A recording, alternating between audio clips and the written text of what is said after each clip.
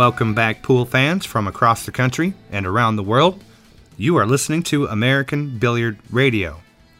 Today is October 2nd, 2014, and my name is Mr. Bond. I'll be your host again this week. We had a great World Cup of pool, man. That was exciting there for a little while. I say that because America eventually got knocked out of it, but you know, our guys put up a pretty good fight. You got to hand it to them for that. And, of course, congratulations to Carl and to Darren. And speaking of Darren, we're going to have Darren on the show tonight. Mark Cantrell spoke to him for about 4 hours, and we happen to have captured it and going to share it with you. Also going to send out some congratulations to Karen Corr. You know, CSI just announced that the USA Pool League has sent her along as a captain, coach. I guess coach is probably a better word for it, to travel with the juniors overseas to their nationals. I think that was a great move on their part because the juniors could certainly use our support. And, you know, when you're overseas like that, for some of these kids not even having played in that type of a venue before, it'll be really good to know that they've got somebody there looking out for their best interests as far as the rules and, you know, different parameters of attending such a big tournament like that. So, anyway, hats off to Karen for that sponsorship. That's really going to be a big help to the juniors. And, of course, the countdown has begun. The U.S. Open on its way. What is it, about 11 days now? So if you're not in, you better get in. And if you're going to be in the area, then by all means, you guys should go stop in and see that because there's going to be some awesome pool going on. And speaking of awesome pool, there's also, what is it, Earl Strickland versus John Mora? Is that correct? Going on right now as we speak. So if you didn't know, it's a free stream, and you can go catch up with that on the AZB TV channel, which is Ustream/AZBTV. So, yeah, lots of great pool going on. Congratulations to Carl, Darren. Hats off to you, and especially Darren, man, he's just unstoppable these days. We're going to be right back after your 1 minute pool instructor.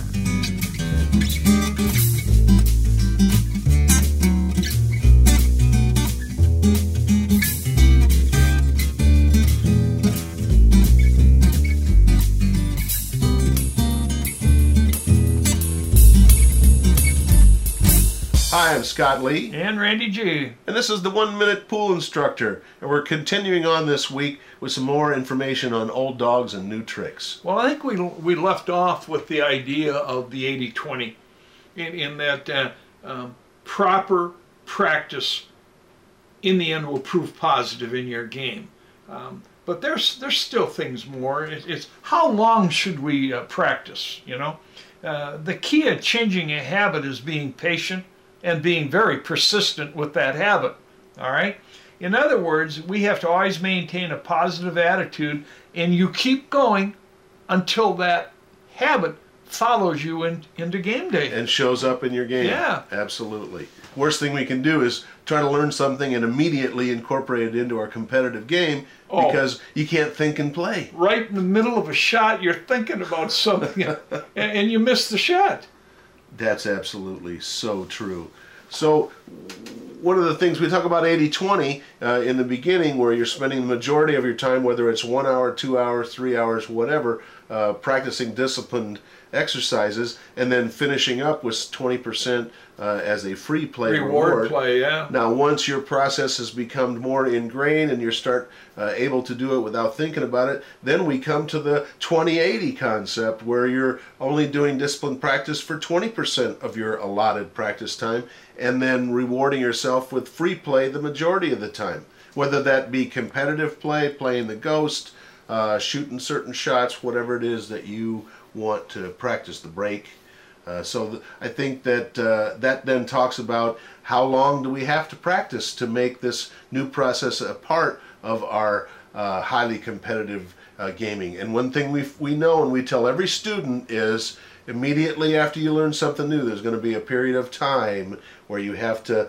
let the medicine work. And once again, that's that gestation period or that incubation period where the medicine is starting to take hold for you. And then the normally accepted period of time there is somewhere between 2 and 3 weeks for most players. Right. And if you got a really bad habit, it might be a little longer, but if you don't have a bad habit, it might be a little shorter. Absolutely. We've certainly seen students that learned something new and incorporated it immediately into their game and did well with it. On the other hand, we've also seen people that learned something new, tried to put it into their game, still don't have it there. Couldn't make a ball in the ocean because they were thinking too much. So the whole idea is that if you're going to compete after you learn something new, you either have to go in with your eyes open or maybe you hold off for a little while. Right. Now there's what we call that crossover period. What is that, Scott? Well, you have to cross over from the conscious analytical side of your brain. That's a training period. That's the training and practice routines to the subconscious creative motor function of just playing, which is a different side of the brain. And a switch will help us aid in that crossover. So that means we have perfect practice routines that then carry us right into our competitive game playing. I like that. I like that. Do you know, if you compared your pool training to the 30-day spring training of baseball, it would be just about identical. It would. It would, absolutely. I wonder how many ground balls a third baseman gets hit to him in spring training. I bet you quite a few. 1,000? I bet. Might be. Yeah. So, not all on the same day, though. Oh, no. Not all the same day. This is Randy G. And I'm Scott Lee, and this has been the 1 Minute Pool I'm sorry, Scott. I was excited, and I'm Randy G. Right, absolutely. And we'll see you again next week. Welcome back to American Billiard Radio. This is the Legends and Champions Report, brought to you by Neil's Garage Cabinets of Mesa, Arizona. And I'm your host, Mark Cantrell. And as usual, I always try and get a good guest. And the man, or one of the men of the moment, is my old buddy from Yorkshire, is Dynamite Darren Appleton. How are you doing today, Darren? I'm doing very good. Thank you for having me on the show. No problem. You're the man of the moment, you know, you and Carl. It's been the latest thing that's happened was a World Cup of pool. And I don't know, you may be tired of talking about it by now, but I'm not sure I'd be tired about talking about it. I'll talk about it the rest of my life if I was in that spot. Yeah, I mean, we're not going to get tired about talking about that. You know, I was looking at the finals with Holland and England A, and that reasonably, without, you know, it might not be that practical, but that could be 4 of the 5 players for the Team Europe Mosconi Cup. Yeah, well, I think there's a very good chance. Obviously, Niels is guaranteed because he's top of 2 of the rankings. He's top of the combined rankings and he's top of the world rankings. So, and obviously he's world 9-ball champion, so he's guaranteed a spot, even if he don't get a ranking spot, I would imagine. But he's 99% guaranteed to finish number 1 on the world rankings and the combined rankings, what the criteria they use for the Mosconi Cup. So obviously he's nailed on. He's probably the best player in the world the last 12 months, so he deserves that. Obviously Nick, they're actually playing a tournament in Holland right now. It's the last Euro tour to qualify for the Mosconi Cup for the Euro ranking, and Nick is currently number 2 in the rankings on that. He's maybe 2 points behind Dennis Graves, so it's going to be an interesting week and a lot of pressure on them guys to try and get a spot submitted for the Mosconi Cup. Obviously, it's everyone's dream. And there's a few guys in with a chance, like Dennis Graves leading the rankings, and he's won the last 2 Euro Tour events. So, I mean, he's a good young player from Estonia, so that'd be amazing if he was to qualify. But obviously, Nick, with his experience, is going to be right there somewhere. So, yeah, I mean, there's a good chance that all 4 of us could get in. But me and Carl are more or less looking for wildcards because we don't play, because myself, I don't play on the Euro Tour. So that sort of rules me out of getting any chance of a ranking. My only chance is to qualify for the world rankings, and we've only had 2 world ranking events this year, which was the China Open and the World 9-ball. And even though I did okay, I didn't do great. And obviously people like Niels won them events, so it's very difficult to qualify now if you're from Europe, and especially if you don't live there, for people like me, Thorsten and Mika. So after riding a wild card and obviously winning the World Straight Pull, winning the World Cup of Pulls, it's given me a pretty good chance of getting a wild card. And obviously Carl lives in Blackpool, where the Moscone is going to be held, and obviously he's having a decent, solid year. And obviously with him being a local boy, that also gives him a good chance. And usually Matchroom want 2 British players in the Moscone, so as long as another British player doesn't qualify for the rankings, I think we've a good chance of getting a wild card. Right, because it's the top 3 taken from the rankings, and then the last 2 are wild cards. Yeah, 2 wild cards, yeah. And you know, obviously it's Matchroom's decision, but you brought up some points there that, you know, they like to have 2 English fellas on there and that kind of thing. But it'd be tough to discount the world champions, you know, the team champions, playing doubles, because you got to play doubles in the Moscone Cup. And it'd be kind of tough to discount you 2 out of it. So, yeah, obviously winning the World Cup of Pool was a massive goal of ours, even without the Moscone. I mean, obviously, if someone said to me, you win the World Cup of Pool, but you don't play in the Moscone Cup, I'd snap their arm off. I mean, the World Cup of Pool is a massive title to win. I mean, at this moment in time, it's one of the biggest tournaments for us to win right now, because obviously, like, the professional circuit's not great at the moment. It's okay, but it isn't like it was. So obviously, these big events where it's live television, especially in England as well, obviously it was a massive accomplishment for us to win it. And obviously, well, it pays more money than the US Open does.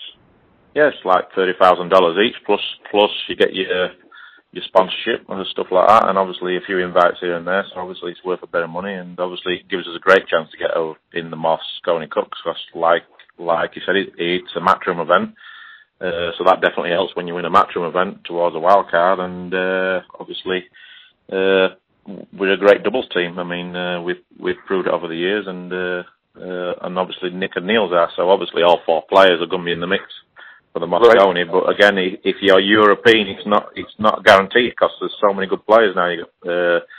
So you got people like Ralph, Thorsten, Mika, and I mean the list goes on. I mean, there's like 10 or 12 players now. Europe is so strong now, as far as experienced world champions. Forget, I was talking to somebody about the potential European team and counting how many world champions there were that potentially could be on. Everybody on the team could be a world champion. Yeah, of course. In 2009, all 5 players in 2009 was all world champions. Myself, Niels, Mika, Thorsten and Ralph was all 5 world champions, but it doesn't always make a great team, and we happened to get beat that year. So yeah, so again, but whoever we pick is going to be a strong team. But obviously, with the European guys are very disciplined, very dedicated, they're very hungry. So and we travel the world. So obviously, that's why we've really been dominant, really, around the world for the last 6-7 years, along with Asia. But I mean. Obviously America, the only downside with the American players, with the exception of 1 or 2, that they don't travel enough to the big tournaments, so they're not competitive enough on the big stage. I'm going to come back to the Moscone Cup in just a little bit, because I want to get your opinions on it. I'd like to finish up on the World Cup of Pool, because, you know, just like anything else, no matter what happens, there's always somebody has something to say. People have different opinions, and, you know, there's the side of the things that say you guys got lucky to win, which you can say kind of you did, but you can also say you got unlucky as well when you're coming up with, you know, a foul, was it an illegal break, or the balls run funny for everybody, kid. So I think, as Paul Newman said. So. What was your thoughts? Did you like the way everything obviously you like the way everything turned out, but obviously in the end of the match, I mean, obviously to win it the way we won it, it was better for TV. So obviously, I wouldn't like to be doing that every week. Like because obviously the pressure, the torture, I mean, it was crazy, and obviously we didn't play our best game, but having watched it back, we played a lot better than what I thought. Obviously during the match, we made a big mistake in the second rack to go 2-0, scratched on the 8-ball, and that sort of like knocked us back a little bit, and then Holland started to get the roll of the balls, because having watched the match back, they missed quite a lot of balls in the match. I think I counted they missed like 7 or 8 balls in the match. What at their level they shouldn't miss, but they got away with maybe 50% of them where they missed the ball and left it safe. So obviously, and then like leaving difficult safeties for us. So the only thing what me and Carl didn't really do well in the match was the safety side of the game. Like we played a few loose safeties after they missed or made a mistake. And we didn't break as good as them. So obviously Holland were getting a lot more opportunities than us in the match, and we were just punishing their mistakes really. And but a few times they got away with it. So they managed to build up a lead like 6-3. We out playing well, and we wasn't particularly playing bad. Like we just wasn't getting the rolls, and that's pull. You know what I mean? But we just said like hang in there. Because obviously we could see that they was really nervous. Obviously they lost in the final last year in the same manner really against the Philippines. They had opportunities to win and they couldn't get over the line. So at 6-3 we hung in there. We played really good to go 6-5, and then they won the next game. And then from 7-5 we got back to 7-7. Carl made the 9-ball on the break. So we're thinking, maybe we're like destined to win now. And then them two played well in the next 2 racks, so then we're like losing 9-7, but we just never stopped believing, and we played our best pull then. Like we took out 2 really, really great finishes to get back to 9-9, and then obviously the last rack you're just thinking don't scratch on the break and just give us a chance to win the match, and obviously I scratched on the break, so then you like fear the worst when you see the layout, and I was just praying that somehow that they could mess it up, and obviously Nick didn't get Niels very good shape on the 8-ball, and Niels missed the 8-ball jacked off the side of the rail, and like obviously we like jumped out of our chair, but obviously Carl had a tough shot on the 8-ball. It's a long shot, and obviously at that stage, I mean your heart rate's really high and the pressure's like crazy, and I was just happy that it was Carl shooting the 8-ball and not me. I can't imagine that. Honestly, the pressure there that makes the easiest of standard routine shots become harder, because if you've got those same shots when it's 1-1 or 2-2 or even 3-3, you know that it's not necessarily the end of the thing. Right? You know how. But with that final rack, that you make that mistake, the chances are you're done, and that's what builds that pressure. So the pressure was amazing. I'm just praying like he makes it. But when I looked at the shot after they missed, I've looked at the shot. I'm thinking I'm just glad it's Carl shooting it. It was a tough shot than what it looks on television. Because he had like a little funny angle on it. It wasn't a natural angle, so he had to play it with a touch of left-hand English on the white ball to get shape on the 9-ball. So obviously, when your all body's shaking, it's not really something you want to do. You just want to play centre cue ball. So obviously, he missed it by a fraction. He hit it pretty good actually, without making it. And then luckily, the 8-ball come across the table and put him in a good snooker, and that was a real big roll. That was the only real big roll we had in the match, really. Where like obviously when Holland missed during the match and there was getting away with a few, obviously nobody really looks back at that because it was early in the match. You know what I mean? But every rack adds up. You know what I mean? So all the rolls they had in the match, the first half of the match especially. Obviously, in the end, like we got the biggest roll when it counted the most, luckily for us, like he gave me a shot at the 8-ball, but it still wasn't an easy 8-ball. Like when you're under that pressure, you've got it's easy to butcher it. You know what I mean? So I'm just telling myself to keep my head still and just don't put much of a backstroke on it. Just to stab it. And luckily, it went in the centre of the pocket, and obviously we knew we won. Then, like obviously, Carl. His arm would have to drop off really to miss the 9-ball, and then obviously the emotions after was just crazy, just like a lot of relief, and obviously very excited and very happy, and we sort of control of our emotions after we won, but they would have been the same as well if they'd have won. I mean, but obviously it made good television. It's like an out-of-body experience, like when the 9-ball goes in. I mean, it's obviously it's a tough sport. There's not like massive events, and the money's not like golf and tennis and snooker and stuff like that. So when you get the opportunity in these big events, obviously you got to take your chance and you got to enjoy it. Right. Yeah. And obviously for us it was massive, especially being at home. Yeah. Well, at home it's not. What do you call home now? Is Philadelphia? Well, obviously, obviously I'm living in America now, but obviously I'm still very English. I'm English guy, obviously living in America, but obviously my heart's ain't like in England, like, so every time I go back there to play, obviously I feel at home. I mean, that's where I've lived for most of my life, and that's where all my friends and family are, and obviously it's very important to remember your roots. I used to talk like you when I first came over here, you know. Yeah. Yeah. I guess the accent changes slightly. Obviously, I probably speak a little bit slower than what I used to do. When I first come to America, nobody understood me, so I've had to learn how to speak a little bit slower. Well, that's what's happened to me. Everything I've done since I came here has been something to do with having to talk to people and be understood.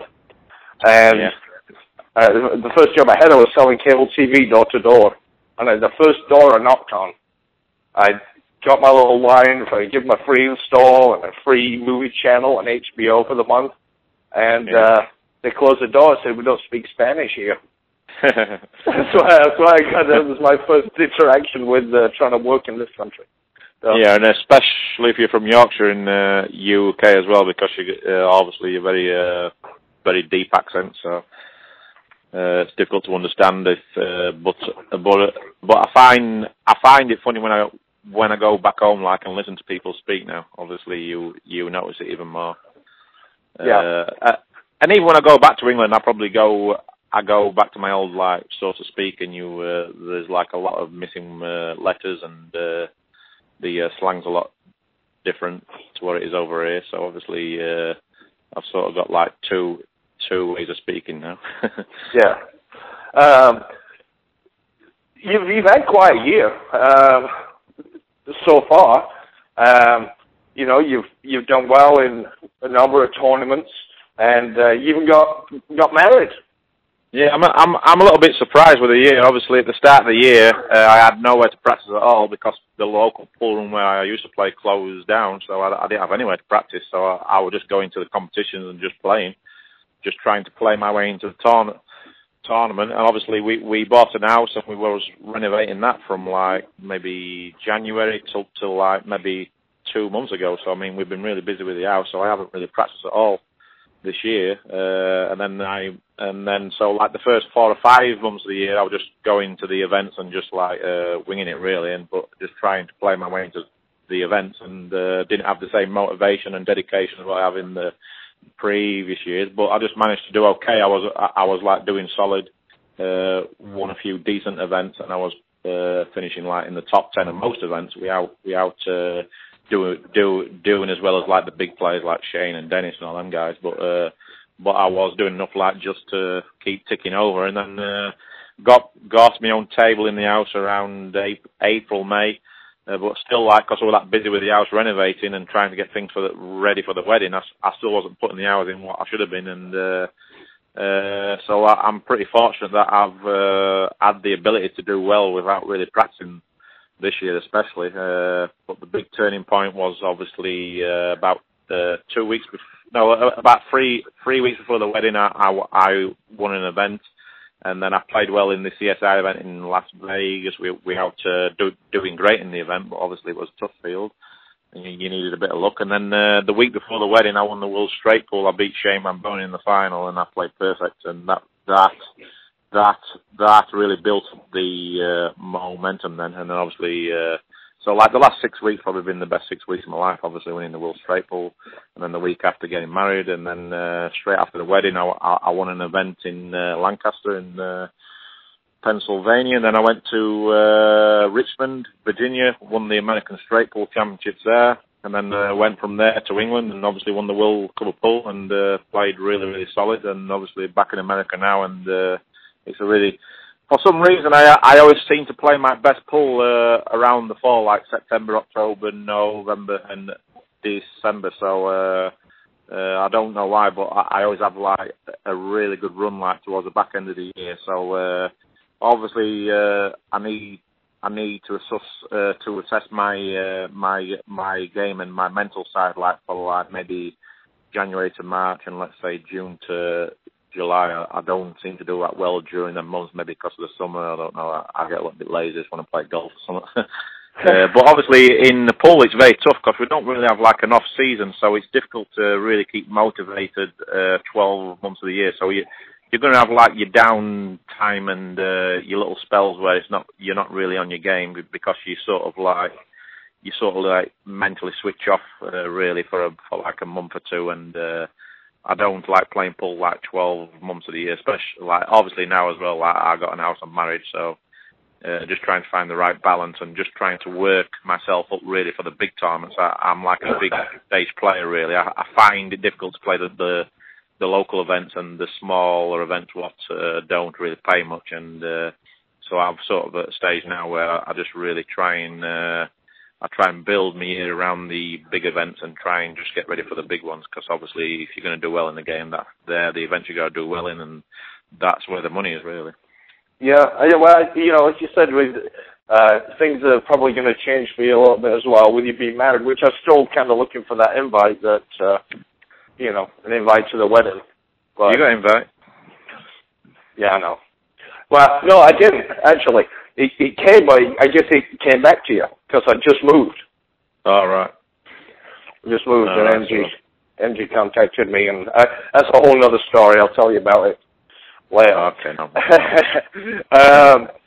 So we've still got more to do, and as I was saying earlier, you know, starting off this year saying, well, there's really not much for the pros to do, and when you kind of look at it, it didn't look like there was much for pro players to do, but for a certain few players, there are a lot. I mean, this year's not over yet, and if you look at what's just from recently with the World Straight Pool and then the World Cup of Pool, the next we've got coming up is the U.S. Open. Yep. After that, we actually have the Challenge Champions next week. It's only 4 players. 4 players, right. 25,000 winner take all. So obviously, there is still quite a lot out there for the top players, because there's quite a few invitational tournaments, like you said, the World Cup Pool, the World Pool Masters, Moscone. Obviously, it depends where you're from and blah, blah. You've won the Challenge Champions. Sorry? You won the Challenge Champions a couple of times, haven't you? Back-to-back? Yep, I'm the back-to-back champion. I won it in 2011, 2012. Last year they didn't have it last year. They had the ladies tournament, but not the guys. But they brought it back. But brought the men's event back this year. Different location, different organisers, and obviously looking forward to the event. And it's a really good event because it's televised on the ESPN, and there's a lot of pressure. It's 25,000 winner take all. So it's still a big tournament to win, and it's been going like 21 years. So it's a big event. So the next week, and then when's the U.S. Open? I know it's October. Yeah, we have the Challenge Champions. The men's event starts on the 7th of October. Obviously, only 4 players, short races. So that's played over one day, and then on the October the 8th, they have the ladies, and then I guess they have the trick shot one on the 9th, and then I actually go. The US Open starts on the 13th of October to the 18th. The players' meeting's on the 12th, and then it starts on the 13th, and that runs over 5 or 6 days. Shortened the field down this year, added more entry fee, so it'll be interesting to see how if you get the entries and how the tournament unfolds, and if the money gets paid out, because obviously there's nothing in escrow. So Barry's got to come up trumps this year, because obviously it's obviously it hasn't gone as smoothly as what they probably would have liked the last couple of years. So very important that they get it right this year. What was your thoughts on the price, the entry fee being raised, and shortening the field? How do you feel about that? Not sure. I think I don't disagree with shortening the field. I think maybe 128, 156 players is enough. But the only problem with the high entry fee, obviously the original entry was $1,000, and as soon as that went up there, I thought, well, that's going to scare all the lower ranked players away, especially the amateurs. Because when you look at it, and it's going to scare like a lot of the foreigners away, because when you look at the expenses for someone coming from Europe or the Philippines, you're looking at $3,000 before you hit the ball. So well, to be honest, Darren, it's not that far away for people coming from the USA. Let's say California. I mean, obviously, even for like somebody in America like myself, it's going to cost me like $2,000 before I hit the ball. So obviously, if you're coming from abroad and you're paying that extra flight money, then obviously you're looking at $3,000. So then if you look at the prize fund, I mean, you have to sort of get in the top 6 really just to break even. Top 8, maybe the top 8 to get your money back, which is never easy in a field like that. And then obviously, I mean, obviously you gotta get in the top 4 really to make any real money. So it's tough, you know what I mean? Obviously, so I wasn't too keen on him making the entry fee like $1,000 really. But obviously, he must have been struggling to get the entries because he lowered it down to 750. So it'd be interesting to see how many players he gets. But I think the only way I think the only good thing he's done is that it's sanctioned by the WPA, and it's a ranking event, and it's a tier 2 event, so you get quite a lot of rankings points. So obviously you might get a few more players from Asia, Europe, and Middle East. What wouldn't have come if it wasn't a ranking event. So it'll probably get like an extra 20, 50 entries there. So maybe he's got a chance to like fill in the field. But if it wasn't a WPA ranking event, I don't think he would have had a chance of getting a full field. Well, the thing with the higher entry, in my opinion, but it's only gone down $250. It's not like he chopped it off or anything. And when you're paying the expenses that we talked about to go and play, you've got to have a load of money, or just to go and be, what we call dead money, or you've got to really feel you've got a chance to win. So with the shortened field, it doesn't make it as easy because everybody plays going to be decent, you think, right? Yeah, I mean, obviously in the past we used to get 256 players, and no disrespect, but maybe 100 of them players were just there for the fun, really. They had no expectations, and obviously for the pros, you could really play 3 or 4 matches without having to break sweat, so that you could really play your way into the tournament. So the draw really played a big part in the US Open. I mean, you could have like 3 or 4 matches without playing anyone who's at your level, and obviously that helps a lot with the draw. But obviously now with only 128 players, you might get lucky in the first round, but after that you're going to be playing really good players from then on, which is obviously better for the quality of the event. But obviously, like you said, I can't really see the lower amateurs paying $750 and then plus like their hotel, their flights, and their spending. So the only way for the lesser players really to get in is to win a qualifier, or the rooms what are running qualifiers to try and get in that way.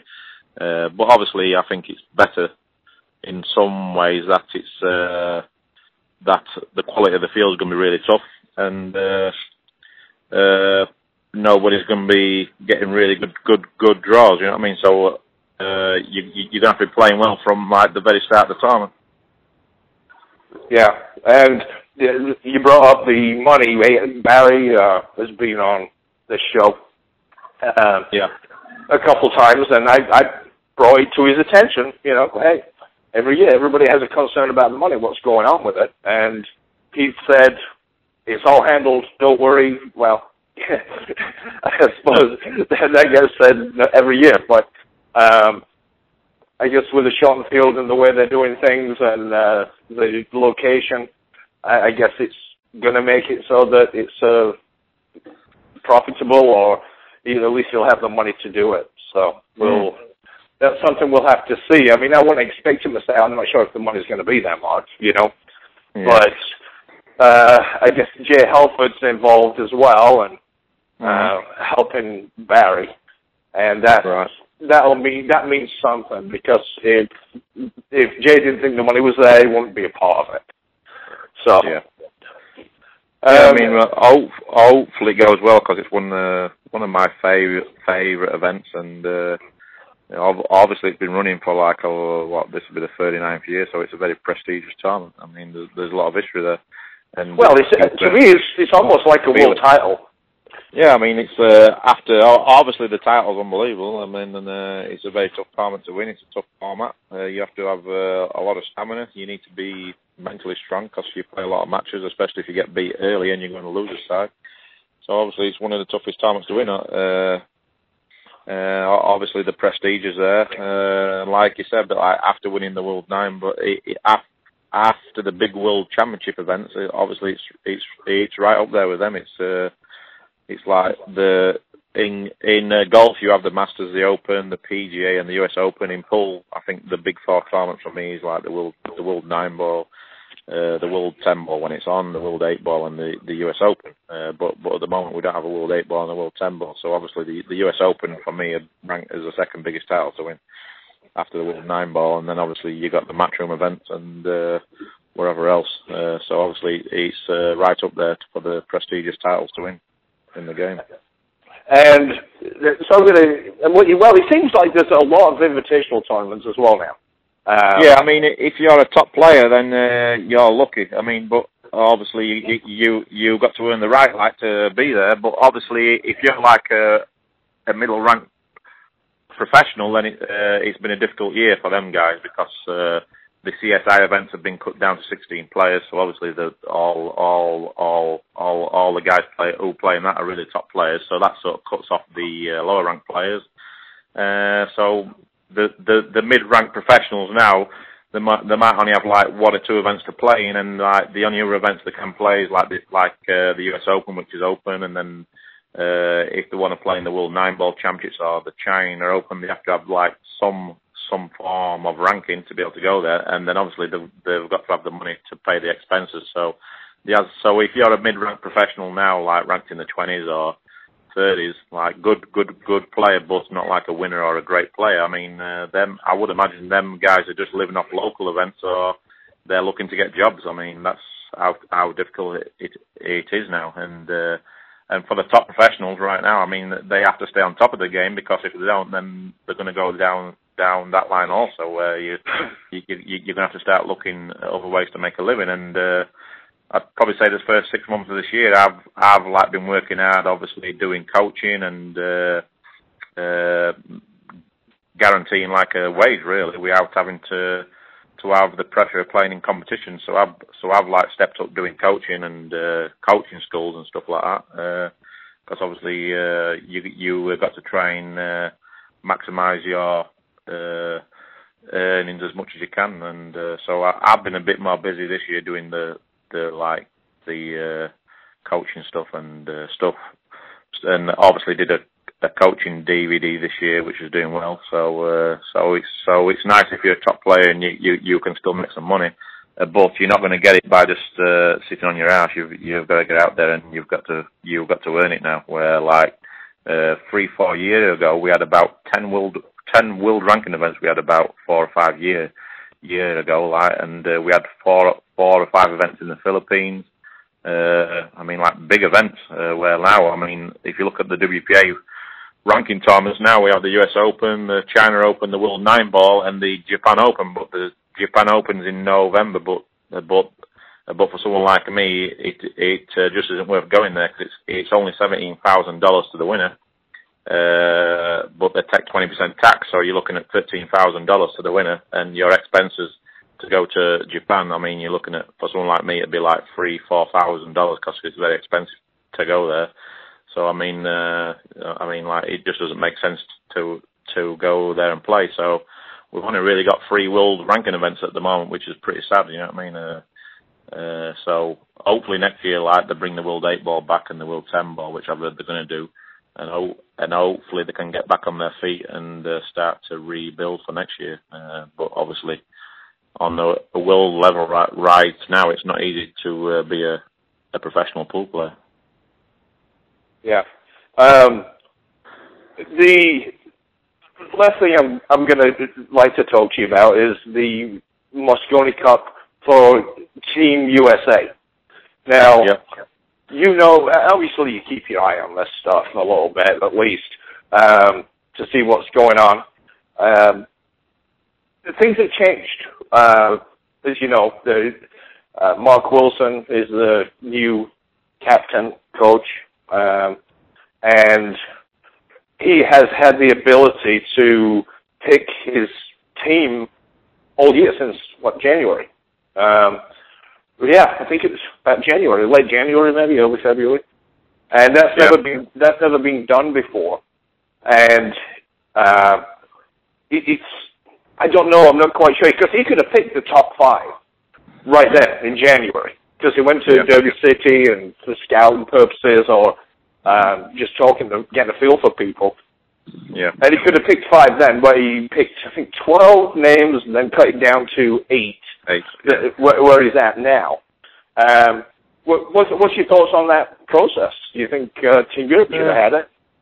I think it's great what he's doing. I mean, obviously he's trying to build a team and trying to build team spirit and trying to make and work as a team. Obviously, the last few years they haven't really worked as a team, obviously, and the results have been really bad.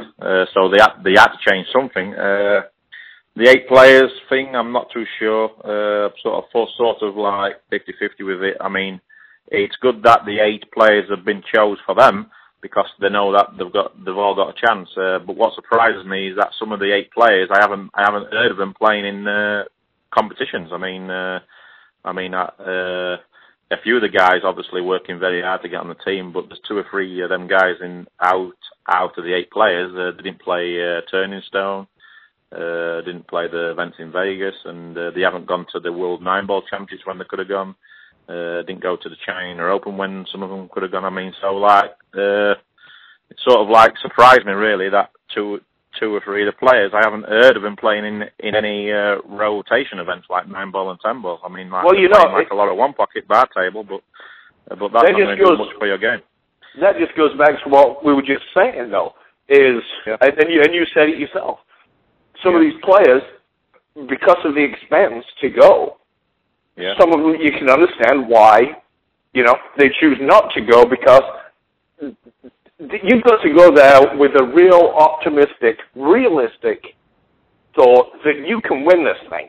Now, every player should have that in their mind anyhow.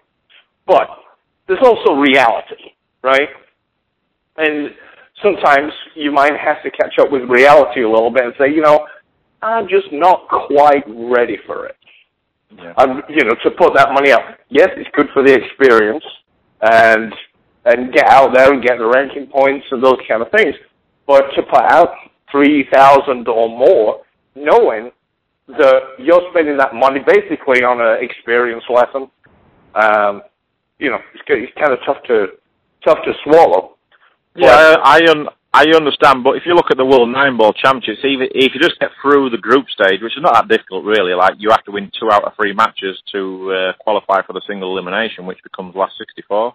You're guaranteed $2,000, $2,500. So you sort of got your money back there. I mean, at the level of players, the eight players, for example, who's been picked to represent America, I mean, the 8 guys should be good enough to compete really. And Europe's the same. I mean, 90% of us pay our own expenses, which people don't believe. I mean, there's only really the Dutch guys who have funding from their Olympic committee, and all the rest of Europe really have got to pay their own way. So we're in the same boat really. I mean, but obviously.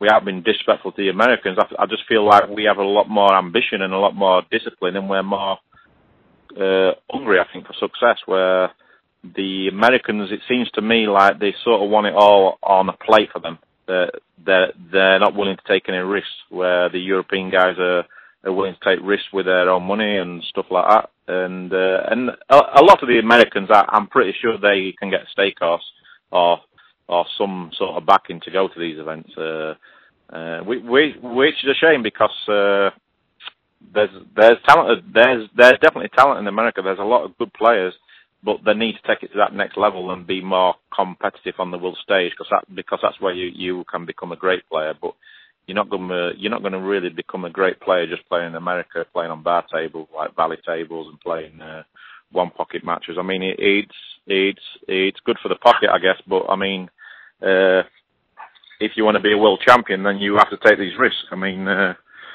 we all start somewhere.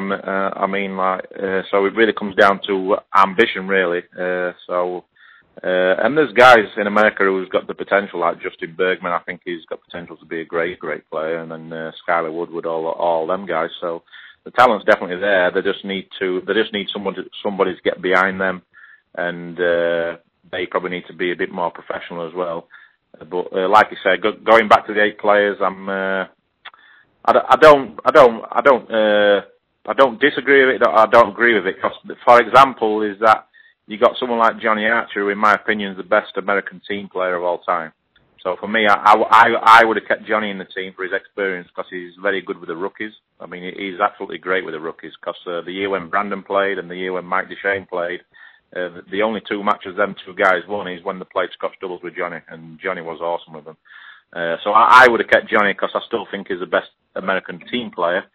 And then obviously Shane, and then I would have built the team around them 2 guys, and then it also comes down to, like, for example, let's say you get somebody like Rodney Morris, for example. Let's say that he goes to the World 9-ball Championships this year, and he won it. I mean, like, how can you leave out the World 9-ball champion and not put him in the Mosconi Cup? So they were sort of closing the door on a lot of the players to try and qualify. I think they should have definitely left 1 or 2 spots open for a player to prove himself throughout the year. So for people like Rodney Morris, or just as an example, they must be like a little bit demoralised about even trying to travel and play, because obviously that they all want to try and get their name in the team, and so I sort of disagreed with just picking the 8 players. I think maybe they could have guaranteed 2 or 3 spots, but I feel as though they should have left a couple of spots open, because you never know what's going to come through. I mean, and maybe some of them guys are not playing well before the event, and then if you got 2 or 3 Americans on fire, like Mike Duchesne's had a good year, you know what I mean? But he's no chance of making the team.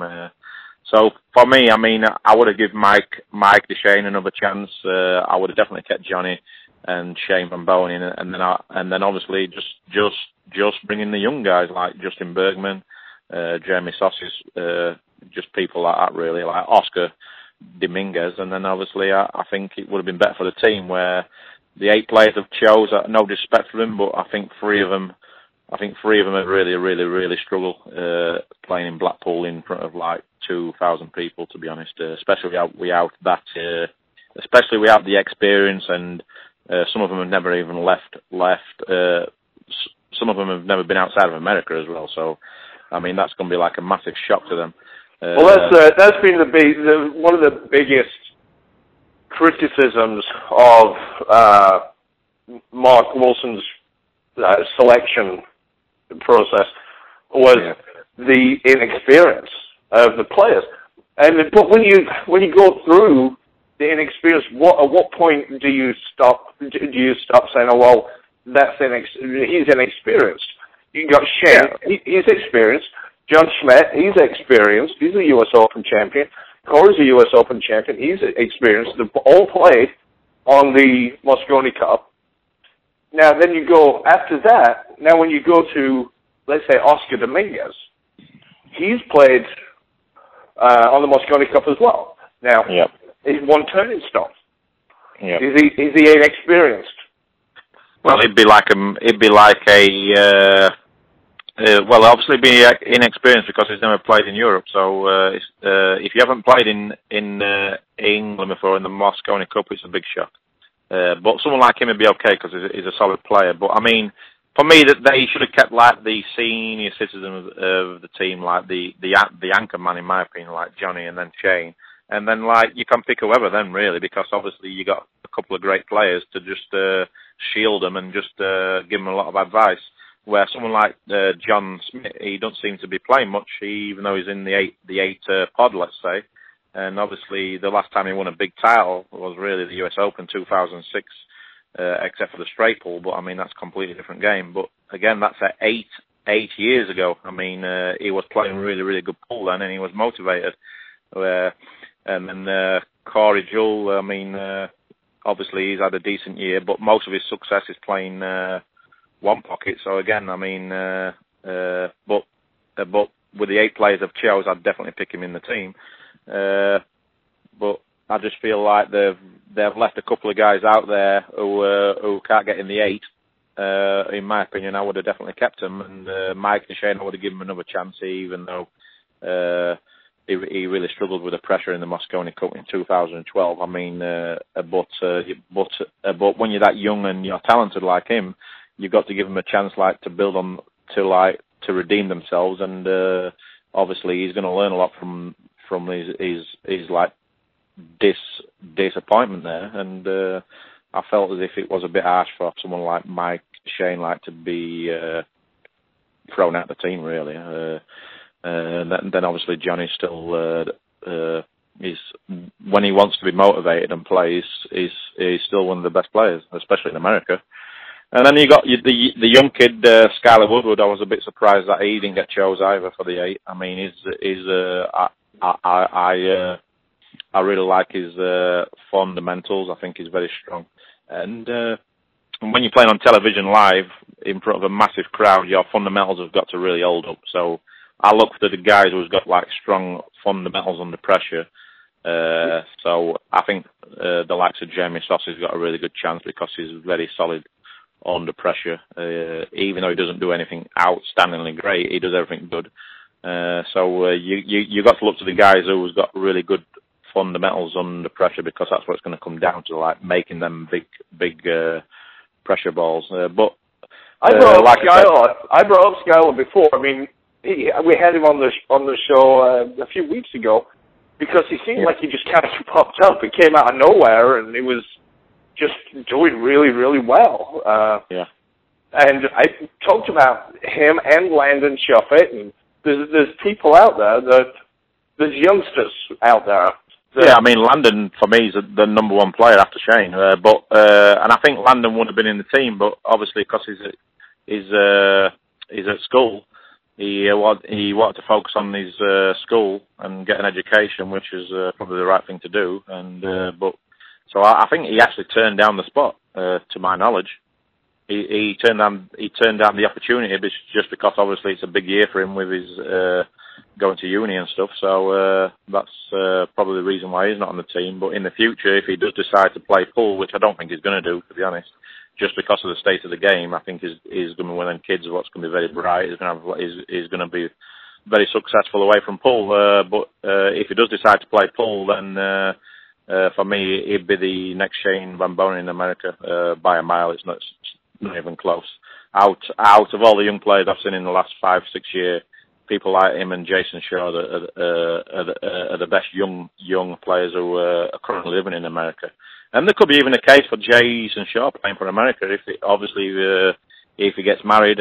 He hasn't represented Europe, and his chances of getting in the European team are very slim. The reason why, because he don't play the world ranking events, he doesn't play on the Euro Tour. So unless he wins something like the US Open or a World Championship, his chances of getting in the European team are very slim. So, but if he chose to represent America, which he's entitled to do if he gets married and becomes a citizen over here, then obviously he's guaranteed to get in the American team, which again would be great for them. I mean, but that's down to Jason whether his heart would be in that, like, to play for America. But if I was him, I'd seriously think about it. Yeah. Well, Jason's. I've said it before, and I'll say it again. Jason Shaw is going to be one of the shining stars of. Oh yeah, I mean his talent's amazing. Amazing talent, amazing potter.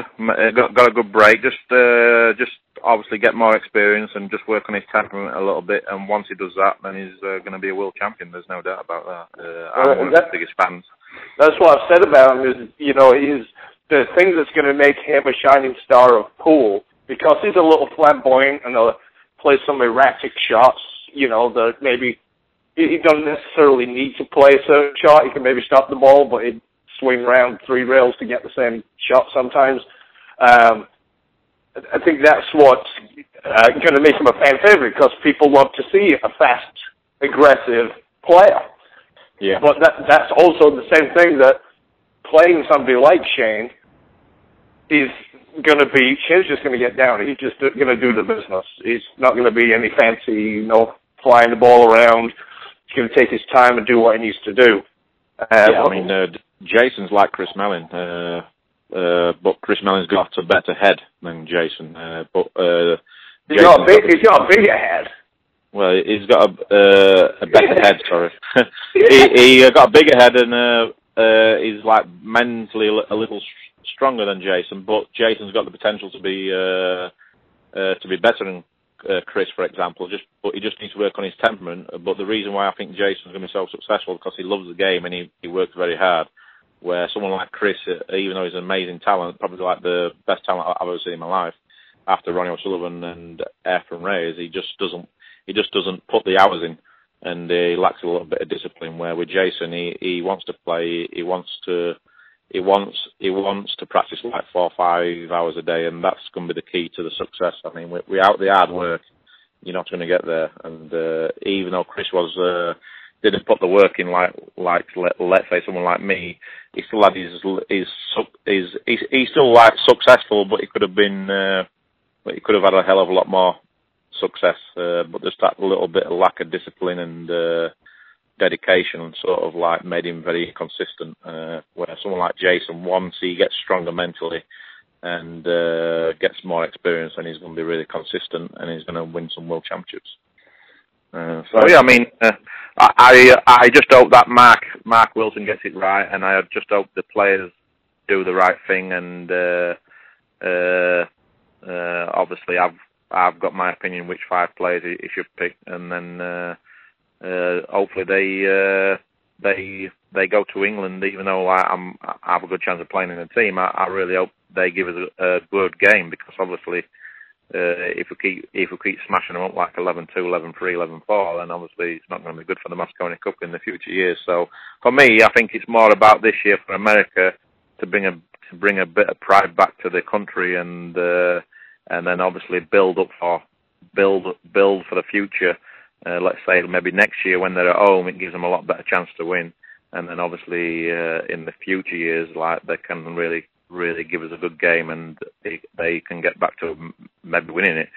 But in the short term, I really don't see them beating us this year. And I've never really thought that before. Like every Mosconi Cup I've played, I've always gone there thinking it's a 50-50 match, because obviously you look at Shane, Johnny, Rodney, Corey, Dennis Hatch. I mean, they're like great individual players, but obviously they didn't play great as a team.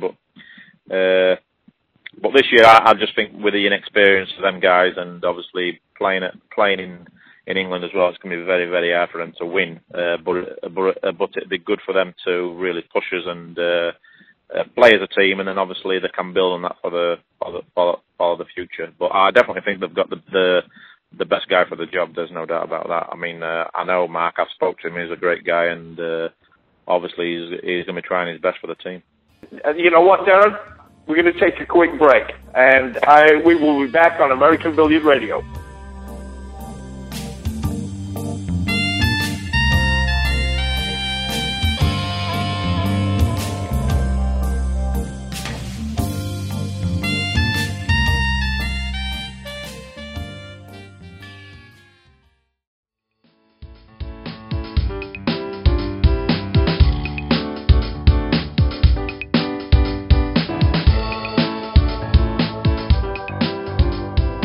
everybody, Marianne here with another Go Play Pool app featured room here on American Billiard Radio.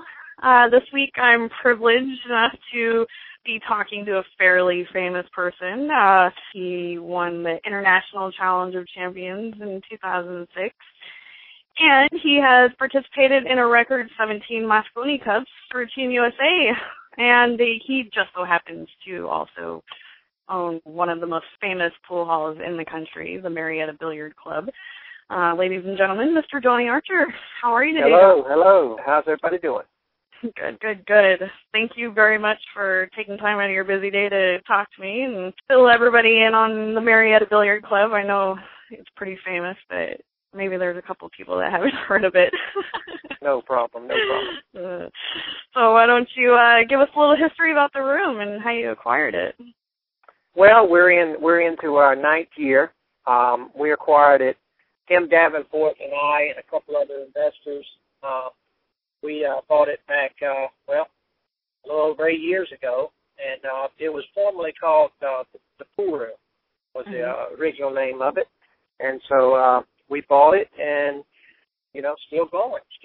Now, Tim is not, no longer, he moved on, so he's not no longer a part of it. But, we're still trying to keep it going, and I have a new partner to come in.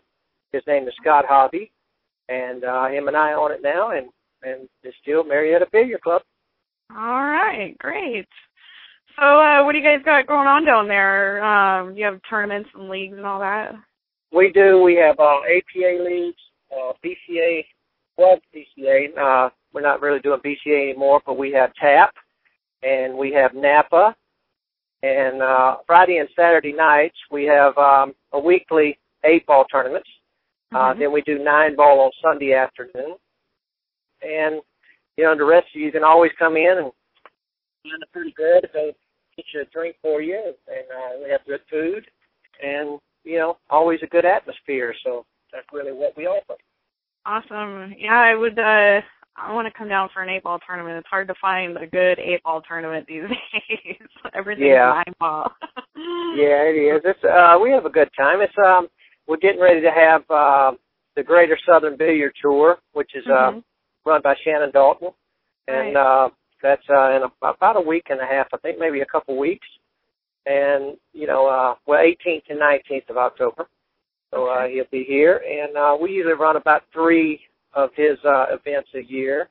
And then we do a little bit here. And it's definitely the home of the Johnny Archer Classic that we have, and we're looking to do that again later part of this year. Cool. And, that's really what we offer. Awesome. And, I know you mentioned you guys have food and stuff, so what's your favorite thing to eat in there?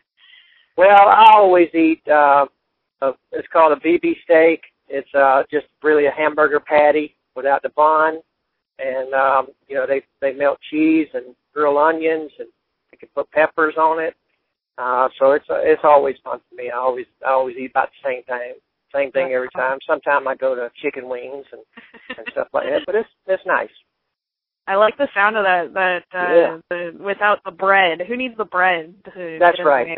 Bread always weighs you down. You gotta watch out for that. Exactly. Yeah. So you guys have a full bar too, right? We do. We offer all range beers and and alcohol. So yes, we have a full bar, and so you can come in. We'll even get you a ride home. All right. Very good. Come in, have a little bit too much to drink. Yeah, you got to watch out for our our Marietta's finest running around. They will pull you, so you got to watch out for them. All right. Well, at least you're taking care of everybody. That's good. That's right. That's good. So, what else do you guys got going on? Are you still traveling around with Nick? Yeah. Well, actually, no. I haven't done much with Nick. I just went with Rodney out in Wyoming this past weekend. And so Rodney and I will be going to Japan 1st of November. We're over doing exhibitions for a couple of weeks, and then we'll play the All Japan Championship there the next week. And then so I'm going for about 3 weeks, going over there and back home for Thanksgiving. And actually I'll be going to Florida. As soon as I get home, my wife, she's always busy with our 2 kids, and they play a lot of soccer. My son plays on the U10 or U11 team, and my little girl, she plays on the U17. So it's always busy, and we're going down to Walt Disney World to play a soccer tournament. So all right. As soon as I get home, I'll be right back on. Hopefully I won't be too jet lagged. Yes, no kidding, huh? You're a busy guy. All right. Well, is there anything else that you want to add about the room? Well, just everybody come in. You're going to have a good time there. Always in there. If I'm in there, I'm always causing trouble normally. So y'all got to watch out for me. But no, we have a good time. We love our customers, and we love our customers to come in and have a good time. So that's what we aim to please. Great. Well, thank you, Johnny. And for everyone that hasn't been there yet, make sure that you stop in and say hi to Johnny and the rest of the crew down at the Marietta Billiard Club in Marietta, Georgia. And they'll have a profile on the Go Play Pool app, so check that out. It's free to download for Android and iOS, and you'll be able to look up tournaments and find out more information about what's going on down at the room.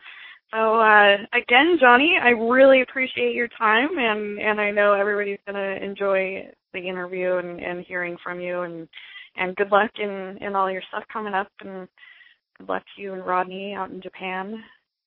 Thank you so much. Well, I want to say thank you to you, Marianne, and your crew from GoPlayPool.com. You're doing a great job, and everybody needs to stick with you guys, and y'all always will inform everybody to the T. Thank you so much. I really appreciate that. It's great to hear, especially from someone who's been in the business for so long. So thank you. I really appreciate that. No problem at all. Well, you guys have a nice day. Thank you, Johnny. You as well. And I will talk to you very soon. And thank you for listening to another episode of the Go Play Pool Featured Room here on American Billiard Radio. Join us next time.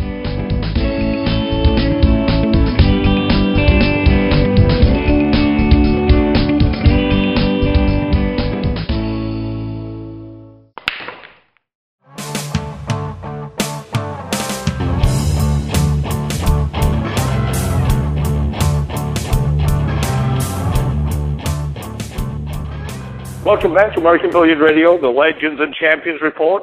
We're running a little long again, but I think it's all interesting. Thanks again, one of the world's greatest pool players giving us his opinion. So we're just going to finish off with the Mosconi Cup. You were saying that this was the first time that you'd gone into a Mosconi Cup thinking that you're going to win. Yeah, just because obviously I thought last year was their best team ever on paper, and we sort of like give them a good smashing really. We outplayed great. We played well, but we didn't play great. I just think they didn't play as a team, and that was disappointing, especially for the American fans, because we had like a record crowd there last year. And I think this year we've been in Blackpool. You know what it's like in Blackpool because you're from Bradford, so you've been there, and you know what the northern people are like. They're going to be really loud. They're going to be drinking very heavy. The atmosphere is going to be crazy. There's going to be like 2,000 people there. It's an amazing venue. It's just going to be like a big culture shock to some of the players, probably even Shane. I mean, he's going to be like amazed by the atmosphere. So I just find it where we sort of know what to expect, and obviously having the home crowd behind us is just a huge advantage. And I just find it very hard with the 8 players he's chose. No disrespect, I just feel as though he's left 1 or 2 players out there what should be in. But obviously he's got his reasons for that. He's trying to build something for the future, give them guys the experience. I just think this year is going to be really hard for them to win. But for me, it's more important for them to put up a good show and really build for the future. And then maybe next year they can compete, especially being at home. And then obviously just give us better games in the future, and then obviously they can win it again eventually. Right. But in the short term, I think it's going to be very difficult. Well, there's a couple of things, and I've spoken about this before with the venue itself. There's a couple of things. Yeah, and you used to go to a Blackpool Circus, didn't you? Tower Circus, as a kid and that. Yeah. Here's the thing. The venue where they're playing is going to be, shit, how far is it across the street to the ocean? You know, you come out of the Blackpool Tower, you go across the tram lines, and you're there, aren't you? Yeah, it's like a 5-minute walk. It's not even that. You just got across the road to get to the... But just basically across the road, yeah. But it might take you 5 minutes to get across the road with all the traffic. Yeah, okay. and so there's that humidity factor that's in there that can't be... I mean, how often do you play that close to an ocean, you know? That's one thing. Then I have the air conditioning, which they're probably not going to need air conditioning because it's going to be winter, it's going to be cold. But there's going to be a lot of people there as well, so that's going to warm it up a little bit. And this is the other thing about a lot of people being there. What people maybe have to remember is this venue was the Blackpool Tower Circus, and it's a Victorian building, which means they built the room as best they could as an amphitheater. Yeah. So that, because they didn't have microphones, they had a circus, they had a ringmaster, you know, with a bullhorn. Yeah. And so it had to be created so that people everywhere could hear. Yep. So based on that, the amplified sound plus microphones plus people going bonkers. Oh yeah. Because they're all got a bit of, you know, Colin Black label in them or whatever. Yeah. It's going to be really loud. Oh yeah, it's going to echo around the arena. They actually have the snooker shootout there. It's like a one-frame shootout rack. They have all the top 64 players in the world there. They're playing on a shot clock, and the atmosphere is unbelievable. And a few of the players like Chris Mellon and Carl Boys have been there to watch the snooker event, and they said like the atmosphere is incredible. It's different class to even York Hall in London.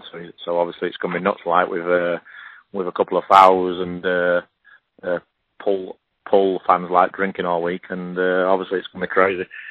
So yeah, it's going to be an amazing event, and it's going to be a big test for the Americans to see how they handle the nerves and the pressure, especially for some of the guys who've never experienced that before.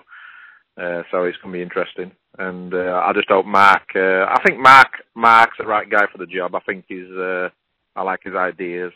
He's a good guy, and I think they've definitely made the right decision in bringing Mark as a captain. They definitely needed like a leader.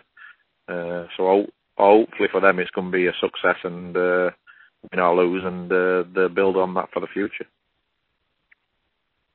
Yeah, well, that's the thing. He's trying to build a team is what his concept is. They may not necessarily be the dream team, but you said the toughest team last year, you called, you know, the dream team, which Earl, Johnny, Rodney, Dennis Hatch, Shane, that's a strong team. But I also remember the Lakers one year, they went off. I mean, they had Kobe Bryant, Shaquille O'Neal, I forget who else they had, Gary Payne, everybody on the team was from basically a franchise player, the one that everybody, the superstar of a team, and they grouped all these guys together and they can play together. They just can play together. Whether it's an ego thing, I don't know, but they can do it with the Lakers. But that's by the by. I guess that's how it goes. But he's trying to build a team that's based around teamwork, team spirit and camaraderie. And I'm a big supporter of Metro Sports. There's no disguise about that. I think Barry Hearn's a freaking genius. I love Luke Riches, and I want the Team USA to do really well. And but there's criticisms that can be made with just about everything. And building a team is a fabulous thing, but the mind still has to be there. The ability still has to be there for the team to win, And that's the only thing that scares me is I'm with some of the naysayers as far as saying the inexperienced Mike come into play, especially with the Blackpool factor thrown in. So. Yeah, I mean, it's very important to build a team, but you need a leader. I mean, the thing I didn't like last year is that Johnny was made captain. If he wasn't playing, I think, yeah, great, he'll be a good captain. But you can't play and be a captain, especially in that team, because a lot of egos, a lot of individuals in the team. So Johnny's was like 50% thing is trying to keep the team happy, but also play as well.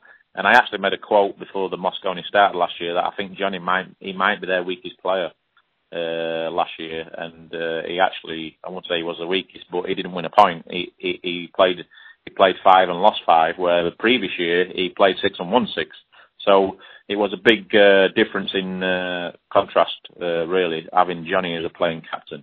Very, very difficult to focus on playing it and try and captain that team, because obviously there's a lot of characters in the team like Earl, Dennis and Rodney. So he had a really very tough job, and when I looked at Johnny, I just could see that he wasn't there mentally. He wasn't enjoying it. Even though I've never spoke to him about it, obviously it's a sour subject, so I don't really mention it. But I could see that he wasn't enjoying it was very difficult for him, and he wasn't enjoying that role. I don't think. Well, if he wasn't playing, obviously I think he'd be a great captain. But I think nowadays it's just like the golf. It's impossible to play and be the captain. I mean, if you look at the European Ryder Cup team this year, like you could just see like how organised they were, well drilled. There was a team, no egos in the team, and obviously it proved like good. I mean, like golf and pool's been very similar the last 10 years, really. I mean, the Europeans seem to have it right with a team ethics and everything else, and they just seem to get it right. Where the Americans in golf as well and pool is that they don't quite get it right. With like building a team, and obviously the Americans have got to look at how Europe do it, and obviously try and get it back to what it was 10, 15 years ago. Yeah, I think a problem of being a captain for a playing captain, I think there's got to be you've got to have some kind of authority figure. I guess it's probably not the right way to put it, but when you look at the coaches, the football coaches for American football, or high school or college, that coach is put up on a pedestal. Yes, coach, I'll do as you say, get down and give me 50 or whatever it might be. That coach is on a pedestal, and what he says goes, and you show respect. Now, when you have been playing and struggling through, the ups and downs of pool for the last 25 years, let's say, yeah, with these same group of guys who you're all friends with, and now all of a sudden you've got to be not a dictator, but you've got to be the authority figure. It's not that easy to do, to be taken seriously. Yeah. That might be kind of a little bit on what you were saying. Yeah. But you guys got Johan back, so it was a little doubtful. Yeah, this is going to be Johan's last. Well, Johan was going to quit last year, but myself and one or two other players, we spoke him into doing one more year. The reason why, because he's gone undefeated, but I felt last year was a little bit too easy for him just to go out on that. I felt as if he deserved to go out playing at home in front of his own fans and get like a proper send-off. So luckily he's decided to do it one more time, even though he's not really involved in the pool world anymore. He's just a great leader, great motivator, and obviously the success is just amazing. How he's like transformed like European pool and the Mosconi Cup team, and I felt as if he deserved to go out on a big eye, been in Blackpool in front of all them people, and I find it hard to see the European team losing this year. And obviously, Johan he'll be desperate to make sure that he wins on his last go, and obviously go out on a high and with his own fans, and hopefully he can have a good party, a good celebration, and be a lot of emotion, really. But obviously next year we'll have a new captain, and I even think the Mosconi Cup's even got to the stage where you should be having like an assistant captain. But obviously, it's just it all comes down to the funds. You know what I mean? How much Matchroom want to pay, or whether that person would just want to do it for the love and the and not for money. I mean, but I think the most fun is a big Mark Wilson has that. Else to have an assistant. Mark Wilson did that. He's got a friend of his. Yeah, I've heard. Yeah. Don Wardell, and so you know, and yeah, that's good. You know, I'm happy for Johan sticking it out another year. He has done a lot. I don't know how he's done it. Maybe I'm not smart enough to understand, because he follows the players all year. He looks at the stats. He works on the mental side of the game, psychology side of the game, keeping us going in one direction. He makes sure there's no egos in the team. A lot of big meetings, a lot of inspirational meetings. Makes you feel like 10 feet tall, even when you're struggling with your game. They'll like take you to the side and they'll have like a long discussion with you and saying like you should be doing this, you should be doing that, maybe you're doing this wrong. Just makes you feel like a hell of a lot better. Even if you lose, we make sure we don't go back to the team room and we don't speak about losing. So if, for example, if me and Cal go and play a doubles match and we lose, we don't want to go back into the practice room and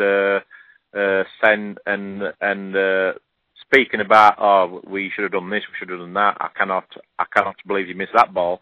While the next guy is getting ready to go out and play, you don't want to be giving the next guy like negative vibes going out there to play. And I think that's another thing where America's got it wrong in the past. Like a lot of players are going back to the team room and they're just like crying because they've lost a match, and then obviously it affects the next guy going out.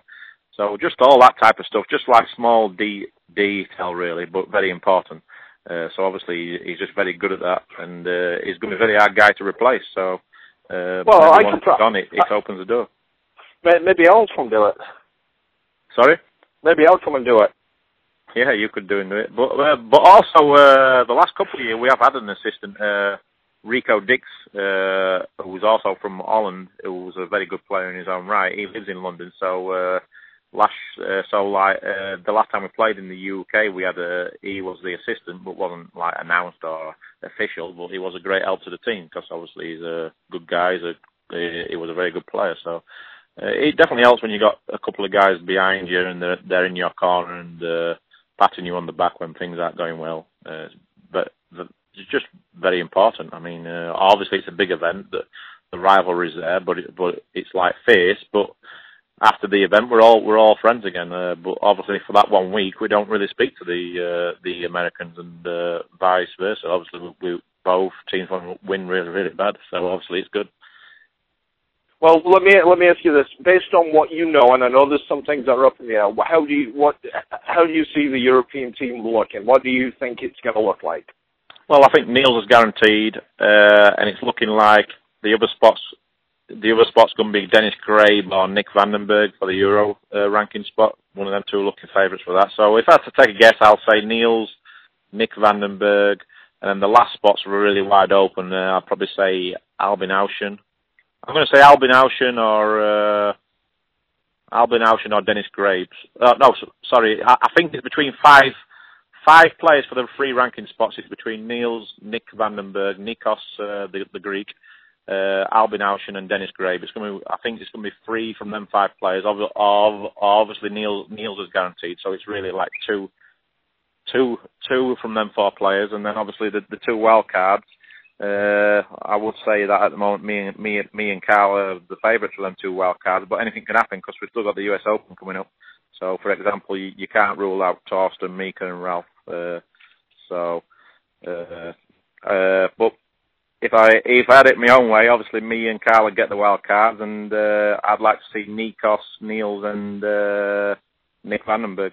That would be my 5 players if I could pick it right now. But obviously, if someone like Mika gets involved, someone like Mika qualifies, then great. You know what I mean? Obviously, but whoever the team is going to be strong. But yeah, the way it's shaping up. But the way it's shaping up, I'd be very happy if it was Niels, Nikos, myself, and Carl. Okay, let's say that comes true. What do you predict the score to be? I'd probably say like 11-6. I think 11-5, 11-6. Okay. And then hopefully, I just don't want the Americans to really get slaughtered like last year. I mean, even though obviously we just want to win every point and win as big as possible, it'd be really nice if the Americans got pushes like. I mean, they might win. It's 9-ball. You never know. And you can never count your chickens. And obviously, that's the beauty of the game. Is that in 9-ball, if the other team get off a good start and they're getting the rolls and they're playing well, then they can win, especially in short races. So I'm not 100% saying we're going to win, but I'm pretty sure that that this year we will definitely win this year, in my opinion. But I just hope the Americans give us a good game. Here's maybe I keep saying it's the last thing, but here's the other thing. Somebody else brought this up, and they say the hardest racks to win sometimes are the first rack and the last rack, and playing against somebody that you should beat. And admittedly, by Team USA as well, they are the underdogs. Yeah. A lot of them have had each of the 8 players on the show. Yeah. And they've said, we know we're the underdogs, but we're going to do the best we can, and so on and so forth. What kind of psychological effect could it have on you guys if you know you're supposed to beat these guys? Okay, you're going into it. Even the opposing team thinks they're the underdogs, and you go. Well, that's where the captain. Yeah, I understand what you're saying, but that's where the captain play. Our captain, and that's where he's so good. He'll make sure we're not complacent. He'll make sure we're not going to be thinking like that. He's going to make sure that we're in the right frame of mind. And obviously, we're very experienced players, and but we'll also enjoy the event. I mean, it's very important to enjoy the Mosconi Cup and embrace the pressure. You know what I mean? If you can't embrace the pressure playing the Mosconi Cup, then you shouldn't be there, really. And obviously the last maybe 3-4 years we've been the favourites anyway. But obviously this year, if you look at the bookies, odds were even bigger favourites. But I don't really see that having an effect on our mentality and our team of how we're going to think. We're going to treat the Americans with a lot of respect, and we understand it's 9-ball pool and it's a short race, so we have to make sure that we're on our game and. I've no doubts that the guys, whoever plays on the team, will be ready for that, and they'll play well. Have you been told yet about the break format? No, I've heard that maybe the 1-ball on the spot. Well, that's what the thing is doing now. We a shotgun. Really? Like a speed gun, sorry. Really? Yeah, well, I think last year the break was no good for the Americans because very hard to make a ball, and I feel like at this moment in time we have the edge with the safety. But the Americans really fought that without breakers, which I didn't really understand because we had some really big breakers in the team last year. The problem with the break last year is that the 9-ball was moving on the break every time. So it's good. It's good if the 9-ball goes in off the break for you, but it's not great if you're the opposing team. And then obviously with the 9-ball on the spot with a cup break, like you see that the World Cup of Pool. I mean that's the cup break with a 9-ball on the spot is played all over Europe. I mean, I'm sorry. Did you say the 1-ball on the spot earlier? Yep. Yeah. Okay. Well, obviously with a 9-ball on the spot, like you see at the World Cup and the Mosconi Cup in the previous years, it's a big advantage for the European players because they all the European players at every 9-ball tournament they play in Europe, it's played with a 9-ball on the spot with a 3-point rule, so they all know the break very, very well, and they all know how to break playing with a 9-ball on the spot. Where because I live in America, when I went to the World Cup last week, I haven't played cup break 9-ball since April, so I really struggled with the break because I'm not living in Europe now. It's very difficult to find the break, and but if you're breaking that way all year, like the likes of Nick Vandenberg and Niels and Carl, all them guys, obviously it's a big advantage. It's basically like playing Shane with his 10-ball break. I mean, you're at a 20-30% disadvantage before you start the match, because obviously them guys figure the break out and know exactly where to hit. They know how much spin to put on the cue ball and how much power and everything else. So it's a big advantage. So I think for America it'd be better to have the one ball on the spot so that you guarantee the ball on the break, but you have to hit the break at a certain speed. And that's where I think they might bring the speed gun in, where you got to hit at like minimum 21 mile an hour or something. And somebody brought that up. Somebody had said that on the AZ Billiards forums. Said that that's something. Now I don't know where you heard that, but it doesn't matter. But if you think it's a reliable source, it surprises me in one aspect, because now you add a whole other element to it. He stops Corey from soft break, and I guess is what he does, and that's the whole point of what's happened. Why it's changed, why they're moving the rack up, why 3 balls have to pass the head string, and then I think they had breaking from the box at one point as well. Yeah, we broke in the box last year, but it's like you say. I mean, the reason why they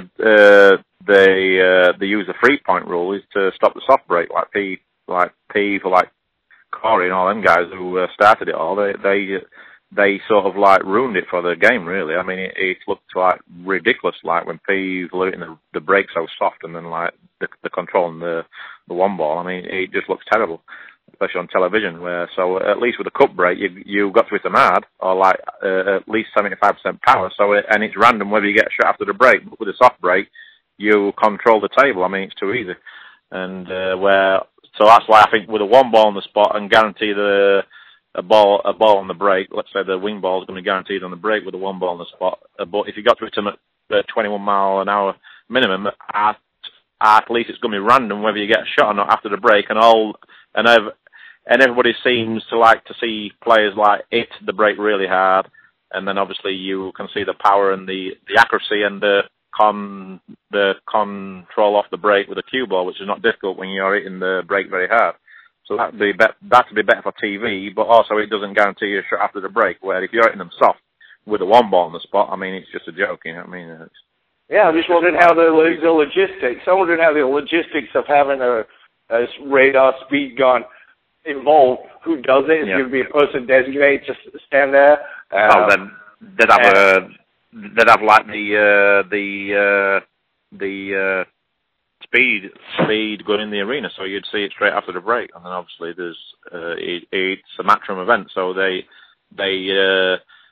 don't do anything by halves. They do it properly. If they're going to do it, they'll do it properly. They'll have officials, obviously. They've got the referees, the best referees in the world, the best officials. Obviously, it's live on television, so there's no messing around when it comes to the matchroom events. They do it properly, you know what I mean? And then obviously, absolutely. I think it'll look good on TV if they do that, and I also think it gives the Americans a better chance because it guarantees them a ball on the break, and that means that they get a lot more table time. We alternate break. I think it gives them an outside chance to win. Where I think with 9 ball on the spot, cup breaking, I don't think they've got a chance. And if they use the same break they did last year, I think they've got maybe 20% chance. But if they use 1 ball on the spot with a speed gun, maybe it gives them a 30% chance of winning the match. But there's another sport there's another sport that uses a speed gun or something. Well, they do it in tennis for the serve. That's it. That's what it is. Yeah.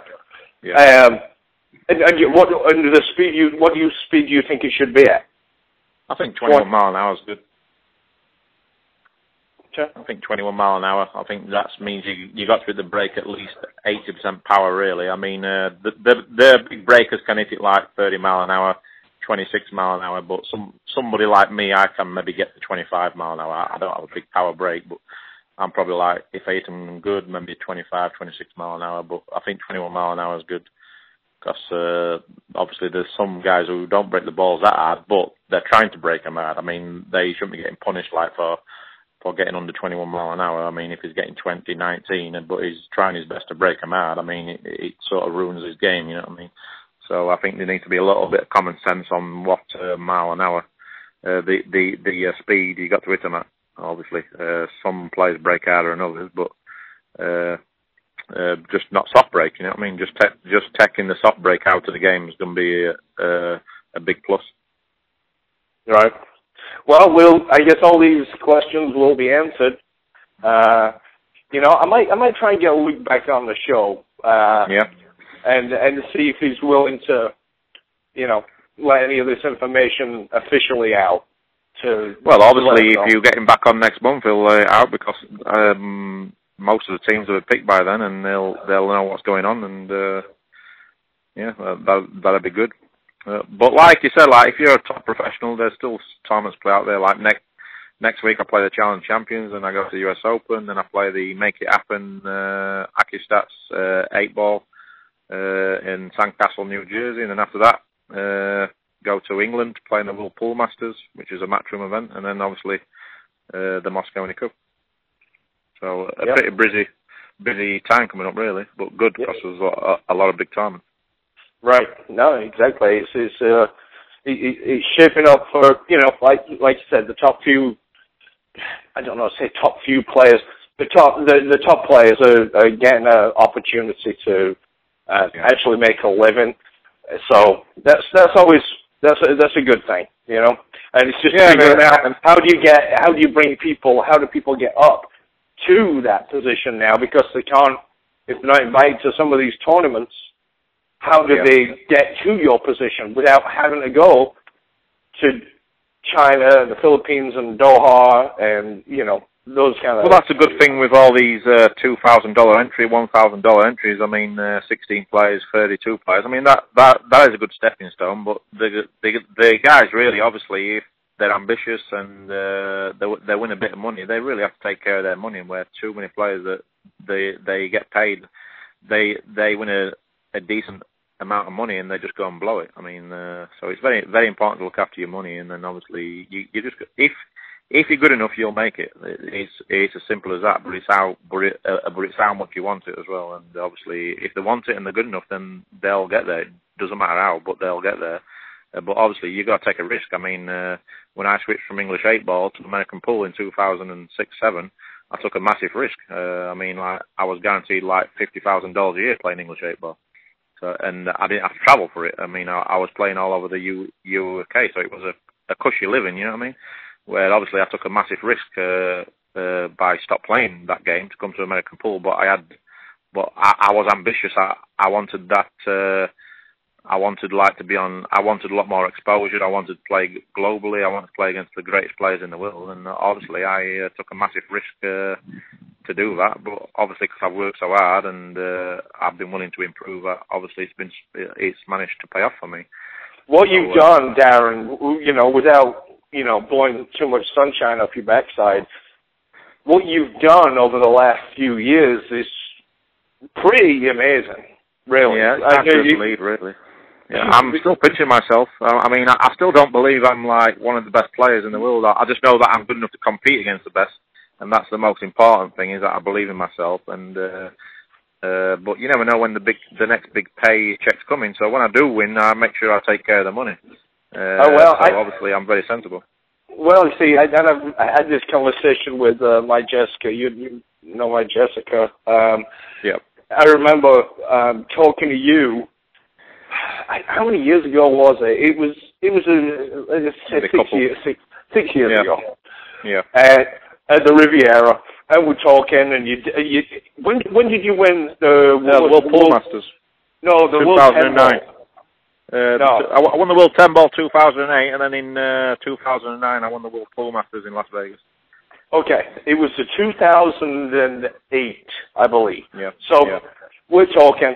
And I'm saying to myself, man, it'd be kind of cool to do one of these tours that I do with Darren. He's from Yorkshire, just like me. We probably have a lot in common. We were having a conversation, and I said, man, I know you're a world champion, and I remember this clearly. But you've got to win more stuff. Your name has to be out there more in order for me to be able to sell it, because pool is, you know how it is. You know, it's a small box, and to get spread out into the leagues, which is, you know, what is needed to do stuff. You know, you've got to win some major stuff. You've got to be on every magazine cover and all that kind of thing. And I said, you win a couple more things and we can look at doing something. Yeah, I remember that conversation. I think it was in Reno, actually, at the US Bar Table Championships, 2009. It might have been 2009, or it might have been at the Rev in 2008. But yeah, we had a long conversation in Reno in 2009. I remember it because at the time you was back in Earl Strickland, I think. Oh yeah, and right after that, all of a sudden, boom, World Pool Masters, boom, something else, U.S. Open, back to back. He was like, Jesus Christ! I mean, did he take me that fucking seriously? So. Yeah, and I still have to pinch myself, really. I mean, after I won the World Cup, I was looking back on all the stuff I've won the last 6 years. I mean, I just can't believe it, really. I mean, like, the only big world title that I haven't won, what I really want, is the World 8-Ball. I've been to the final a few times. So that's the only thing really missing off the CUV, but, so obviously that would complete my career, really. But, I mean, obviously everything else is just amazing. I mean, if I don't win a World 8-Ball, I'm not going to complain about it. But obviously, I just want to keep winning. Obviously, it's a short career, really. I mean, obviously, you can do okay when you get older, but I don't see myself like a Efren Reyes or Buster Manning playing at a top level till I'm like 60, 55 years old. I'm like thinking I've got maybe like 7 or 8 years left at the top, and then sort of like start to look doing other things. Really, I don't think I'd want to play pool and travel the world for the rest of my life. You know what I mean? How old are you now, Dave? 38.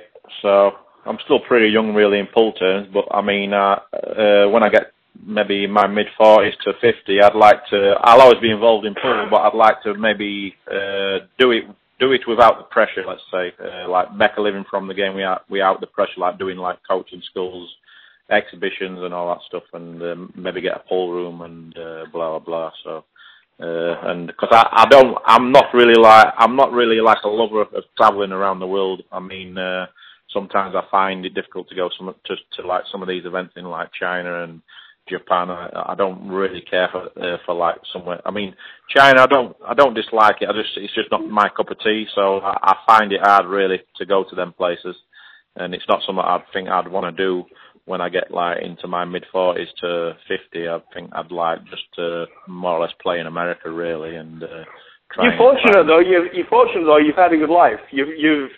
I've said this to other people. You know, the amount of places that you've been to and seen. You know, most people it's been amazing. In their wildest dreams, they don't get to go to the Forbidden City in China or. Oh yeah, see, I mean, I'm not complaining. I mean, there's just certain countries what you prefer to others. I mean, there's certain places where you love going back to. I mean, the Philippines, I just love it there. Thailand, all them places. But there's certain places where you just don't look forward to going to a certain place as much as others. So obviously it's not easy like getting on a plane like for 15 hours, especially when you don't like flying, which I don't. So you don't like flying? No, not really. I mean, really, it's okay if you get an upgrade. I mean, it's a lot easier to fly when you're on that business class. But obviously, as in the pool world, we're not like tennis players or golfers, so it's not easy just to book a business class every time. So you're sort of like looking for the upgrades from like your airline. So obviously, there's some places I enjoy going, but I mean, I think I'm more of an home person. I like being at home with Angie and stuff like that, and obviously, eventually we're going to build a family. So obviously, I don't think I'd be a full-time professional, let's say, when I get to my 50, around like 50 years old. But I still like to make a living from the game, playing around America, and maybe giving something back to the game. I mean, I think I could organise tournaments, promote the game, do a lot of coaching. I think I really excel in coaching. I think it's a really good strength of mine, and I really enjoy coaching as well. So that's something I'm definitely looking to do in the future. In a couple of years, you can probably have another accolade under your belt. You're going to have another accolade under your belt in a couple of years. I don't think there's much doubt that you're not going to be in the Hall of Fame. Yeah, I mean, I was thinking about that actually on the way home from the World Cup of Pool. I was on the flight, And I'm thinking, well, sort of like, because a few people have been mentioning it to me the last year or two, saying that you're going to get in the Hall of Fame. And then I'm thinking, well, I don't feel as though I should be in it yet. But when I look back now, I think, well, it's only 2 years away, 18 months away, really, from when I'm going to be like turning 40 years old, which will make me eligible to get in the Hall of Fame. And I think, well, looking at my CV, I thought, yeah, obviously I've got a great chance. And quite weird, really, to think that after only playing American pool really seriously full time since 2008, that in 6 years I've achieved what I've achieved. And obviously, if someone said to me in 2008 that in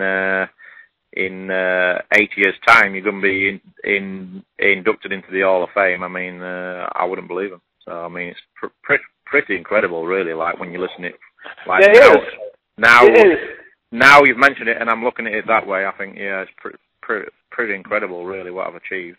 But I don't let it get to me. I don't let it affect my life. I mean, I'm still the same person as I was when I first started playing. I'm a completely different person away from pool. Just very laid back and chilled out, and just don't take life too serious. And obviously, just try and enjoy my life. I just look at pool as my job. It's my passion. Still look at it as an hobby, really. I mean, obviously, I treat it more of a job than what I used to do. A lot more professional. I don't really drink at events. I don't take drugs. Never took drugs in my life. So obviously, I've worked really hard, and I've mentally very strong. I probably say that's my number one strength is my mental strength. I don't have the talent of some players, but mentally, I think I'm as good as anybody in the world, and obviously that's managed to get me where I am now. Yeah, I mean, if we look back again, you know, I don't want to kind of rehash it, but from that conversation that we had, 2008, 2009-ish, to now, and you look at, I don't have it in front of me, I'm making it up, but two-time world champion, back-to-back U.S. Open champion, back-to-back Challenger Champions champion. Yeah. Most I mean, you could say 3 times. I mean, like, the world straight pool would make it 3 times world champion, but obviously it's not an official world championship. Still a great title to win, but in my opinion, the world straight pool title, it should be really called the U.S. Open straight pool champion. I don't really feel like it's a world championship, even though it says that on the trophy and everything else. But it would have been nice if I won the world straight pool championship, where it's like a sanctioned tournament. But unfortunately, it's not sanctioned. But obviously, it's the biggest straight pool tournament out there. So, I mean, there's a lot of people who think I'm that are calling me world straight pool champion. But I mean, that's what the title says. But I don't look at the world straight pool title as big as it's nowhere near as big as the world 9-ball and the world 10-ball. But obviously, winning the world club pool, that's like a world title. Obviously, it's not a world championship, but it's still a great title. Obviously, the world team championship, what we won in 2010. They're like big titles. What I'm really happy to have achieved. Obviously, winning the World Pool Masters. So I've got quite a lot of world titles to my name, but obviously the biggest two is the World 10-ball, the World 9-ball, and then after that, I'd probably say the US Opens. Well, here's the other thing. We're talking about what your accolades right now and your resume as we sit right now, and you're saying, you know, maybe another 8 years. You give yourself another 8 years. And even before right now, if you quit playing tomorrow, I believe you're qualified, more than qualified to get into the Hall of Fame. Yeah, that's my 18 months away, so I'm only 18 months away to get to get a chance of getting in there. So well, there's still more things. There's still more things for you to win. Who knows? That's the thing is, I still believe I'm improving in the game. I still think I've still a lot to learn because I've not been playing that long. So I still feel really young in the game. I still feel hungry. I still feel like I can practice more. I can work on my break, which is a real weakness. I mean, I don't break bad, but I don't break anywhere near as good as the top players like Neil Fine, Shaman Bowen, all them guys. So that's something I will be doing now. I've got my table at home. I'm going to be really working on my break, working on my game. Just looking to improve my game all the time, and I really believe that I've got the best years ahead of me. Yeah, I mean, I still think I could be a lot more consistent, and I still believe I'm going to win a lot more big tournaments. So that's a good mindset to have.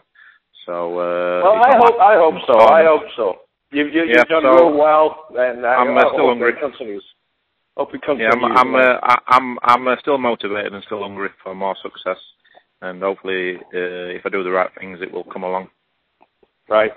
Well, I know there's another side of you that other people don't get to see. Yeah, on TV I look like miserable, but off the table we have a lot of good fun. Yeah, well, you know what you are. You've made me laugh so many times. Yeah, we had some good laughs. We had a good 2-week tour with Nick Varner. We had a lot of banter, a lot of pranks. That's good. Well, they were pranks to you. To me, they made me look a little bit stupid sometimes. I remember the steakhouse where I come. Yeah, but when you look back and you're like telling your kids, you'll enjoy the stories. Yeah, that's right. Everyone's different in life, like, so it's good that we're all different and we all like. If everybody were the same, it'd be a boring world, right? That's what they say.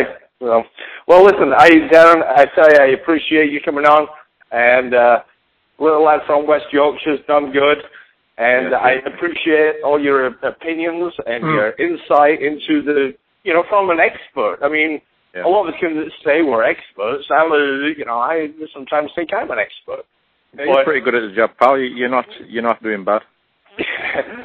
But also, I'd just like to say that Doug Gordon from UK. I don't know if you know Doug Gordon. Yeah. He's wrote a letter off to the royal family to try and get me a knighthood. So that'd be the icing on the. That'd be the icing on the cake, really, if I could get. Oh my God! If I had to call you Sir Darren, Sir Darren. Yeah, that would be nice if you had to call me that. That'd be really good. That'd like be the icing on the cake if I get you to say Sir Darren. Oh, good Lord! Can you imagine? There'll be no end to it. You'll be walking around with a sword and stuff. The pool toilet helmet. Yeah, that'll be good. But that's the only downside with pool is that we don't get the recognition we deserve, especially in the UK. So we'll have to see what happens there. And obviously, I'd like to thank my sponsors, Predator Cues, Strachan Cloth, who are based in the UK. They do all the cloth for the snooker tournaments and some of the pool tournaments, and Diamond Billiards, who have been really good to me. Without them guys, it's very difficult to play the game for a living. Absolutely, yeah. Everyone needs all the support they can get, and I appreciate it, and hopefully I'll get to speak to you again soon. Maybe a little bit closer to the Moscone Cup when we find out what the teams are. Maybe I can get you back on here and see. Yeah, that'd be good. Maybe get me and Carl on at the same time. That'd be a good laugh. Free, because Carl's also from Bradford, which I don't know if you know originally. Is he from Bradford originally? Yeah, so it'd be good if we get 3 Yorkshire guys who nobody understands on the show. That'd be good. Get Melin on as well. He lived at one point in the village of Whipsey. That was, from Bradford. Yeah, he lives in Keighley. Yeah. Yeah, so, he's always lived in Keighley, but he actually practices in Bradford for the snooker. Do you know where he plays? He plays at Kew Gardens in Bradford. Oh, that's Joe's place, Joe Johnson's place.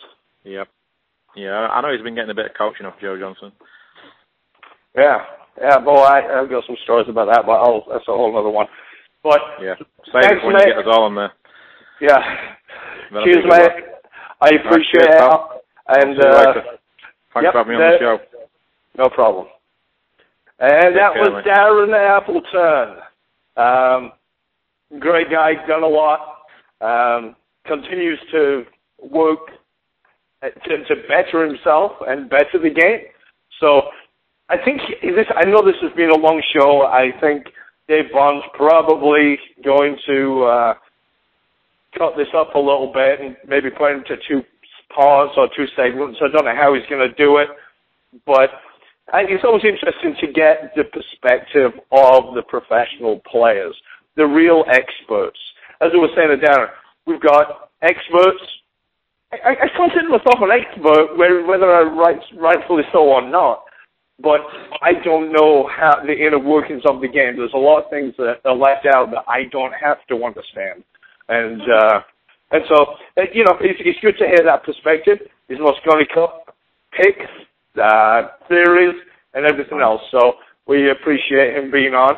And that will be it for this week. It might be part 2. This might be the end of part 2 of the Legends and Champions Report, American Billiard Radio, brought to you by Neil's Garage Cabinets of Mesa, Arizona. And until next week, we'll see you then.